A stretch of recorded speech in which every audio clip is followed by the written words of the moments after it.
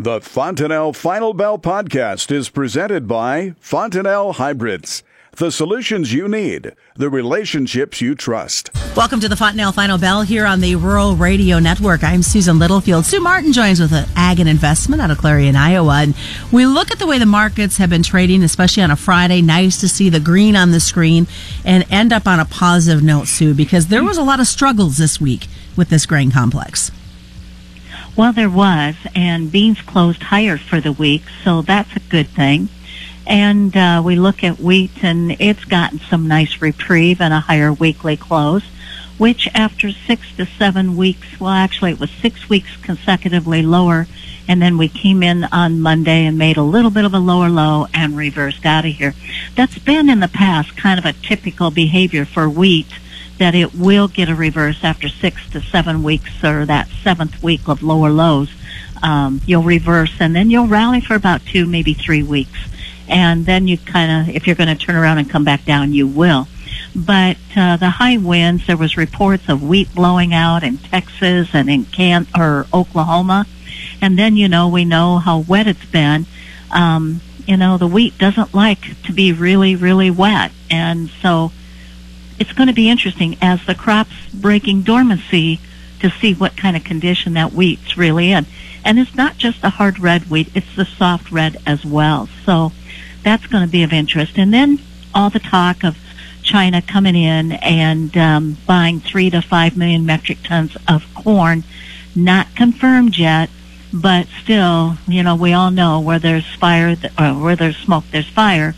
And I look at the Pacific Northwest, and they say that's where it's going to go out, although they try to say, well, but freight and basis levels don't imply that they're buying. But what better place to take corn out of the country than the Pacific Northwest, even beans, because that certainly would be a lot cheaper with the basis levels so discount at this time. At this time, though, does it really matter where they take the beans out of, as long as they're making a purchase and kind of continuing to fulfill what they promised they were going to do? No, actually it doesn't. It's all psychological, and we're working our carryouts less. But it's a good thing for farmers in North Dakota and South Dakota. It's a very good thing for them, because God knows they've had their share of issues trying to get rail and everything to go out to the Pacific Northwest to be able to get crops moved. And so this is a good thing for those farmers as well. But when I look at the market, and then soy meal has a seasonal around the 17th of March that you look to be a buyer. And, soy meal's trying to get firm. Charts look like it's getting ready to break out. So I think it's a market, and if you get meal moving, that'll help stimulate the bean market too. And that's good news as you look at this complex of everything that's going on. And you and I were just talking before we started the Final Bell about the Mississippi River and the concerns that are there with that getting ready to leave its banks. That just causes for another lack of export opportunity. Oh, exactly. And it's not just the big rivers too, because being able to get barges moving down the river to the Gulf, it's also the concern of these gravel roads. Farmers they're loaded up. Farmers are the holders of a lot of corn and soybeans and wheat, but especially corn and soybeans. So, you look at the fact that farmyards are in bad shape, and the gravel roads, we thought all along there'd probably be restrictions this year because of all the snow, but not dreaming everything would melt almost all at once and create all this flooding and take the bottoms out of these roads. And, bridges have gone out, and gravel roads themselves, some of them have just absolutely gone out. It's a bad deal, and that means grain isn't going to move very fast. And if you noticed, on the deliveries this year, for the month of March, the commercials were there taking everything right up every day. They just consumed them. There were no retenders. They just kept taking it as fast as they could take it.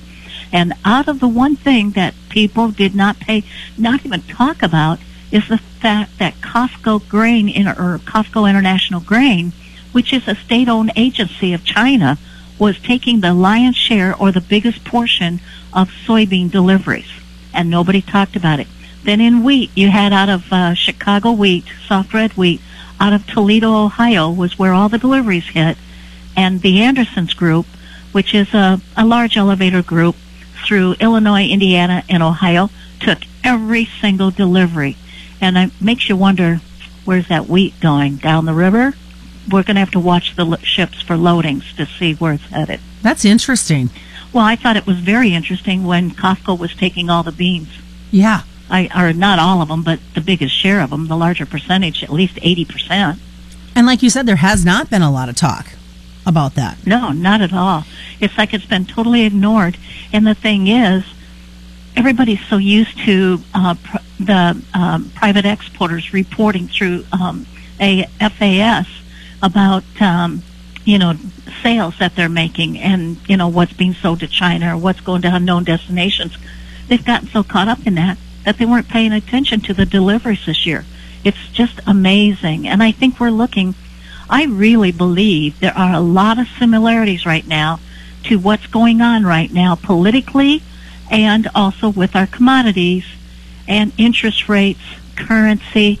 I think there's a lot of similarities, and there's a big trucker strike. I'm hearing a national trucker strike to happen in April, either April 12th or 19th. Well, there's a lot of similarities going on to back in the 70s when we went through the great grain robbery when Russia came in and took all of our grain, and then we had some weather issues and prices just exploded, and we had a lot of inflation. I think we're looking at something very similar. Well, you always say history repeats itself. Just not always in the exact same manner. Exactly. Well, stick around, folks. We do have more coming up here on the Fontanelle Final Bell. I've got a producer question, a grain producer that is question. We're going to start out this next session with a look at the livestock as well. Lots happening. It's the Fontanelle Final Bell right here on the Rural Radio Network.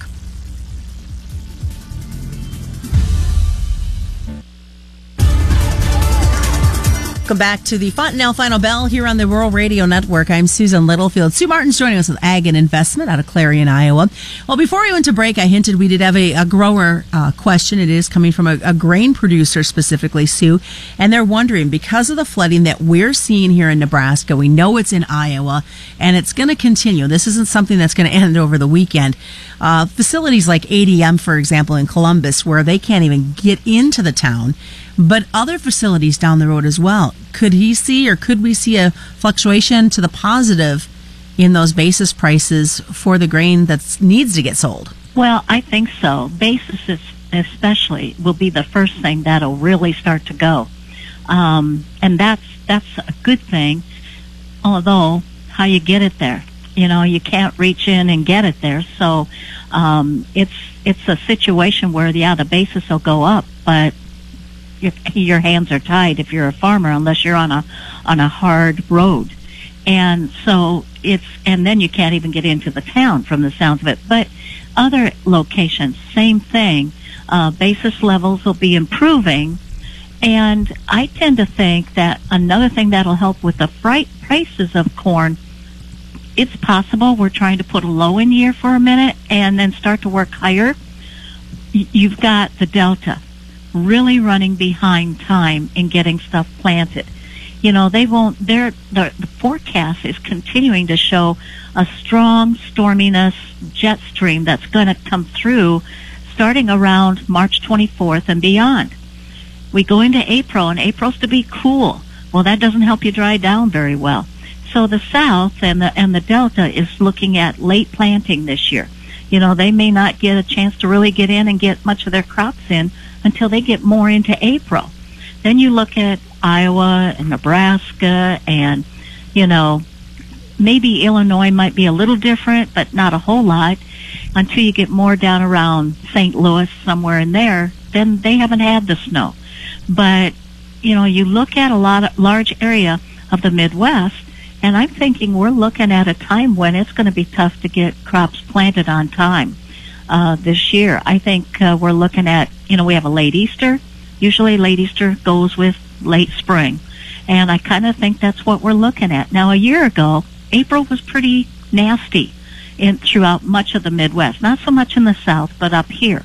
And, we got into May, and it turned off warm and dry. In fact, we went in Iowa to the warmest, I think second warmest May on record.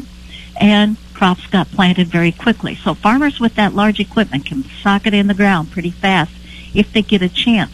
But they're kind of behind the eight ball this year too, because of the horrible fall we had and the late harvest. You're looking at a lot of farmers that have a lot of field prep to do and also fertilization. They can change their attitude. If they want to plant corn and switch to beans, if because they're late, they can do it this year, but they still have field work to get done. So they're kind of starting off with behind the eight ball, and then we've got this weather that we're dealing with. All of this ties back to the grand solar minima, and that a lot of people don't really talk about, but that's what's helping cause this issue. You know, I was on a Facebook Live program right now with the Farm Life, and it's a bunch of producers from all over the United States, and that seemed to be the theme last night as a couple of different growers were talking that they have had this little window, they got in and planted a little bit, but they've got a lot left to do, and they were talking about having to switch acres and looking at corn as the option. A peanut grower was making comments that he's way behind, not only in planting peanuts, but getting his soybean and his corn in the ground. He made the comment that he sees that affecting those to the north more than it is to them when that planting intentions report comes out here in a couple weeks. I think so too. I think that that's going to be real interesting. What might happen is we get the planting intentions, and maybe it hasn't changed a whole lot, but you get into the final in June, and there's the one that really makes or breaks the marketplace. Just because so much can change yet beyond the end of March.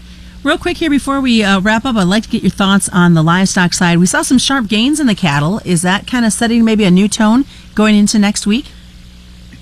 Well, I think we'll be firmer again as we start the week out next Monday on livestock. I look for hogs, for example, to hit like July hogs. I think they'll go to 90, 92.30, something like that, probably on Monday. Another limit up. Well, actually, limit will now be 450 on the hogs because of the limit moves, but I think they'll certainly see a dicey day again on Monday. The July hogs have a gap on the chart that fills at 92.30, and I think if there's any time to fill it, it's now. And then I look at the cattle and the feeder cattle and the death loss that we're seeing in Nebraska, the Dakotas, and then, even the western side of Iowa. I just think it's horrendous, and that's something that's going to come back to haunt more as we move into summer. Lots of things to think about. What's the best way to get a hold of you, Sue?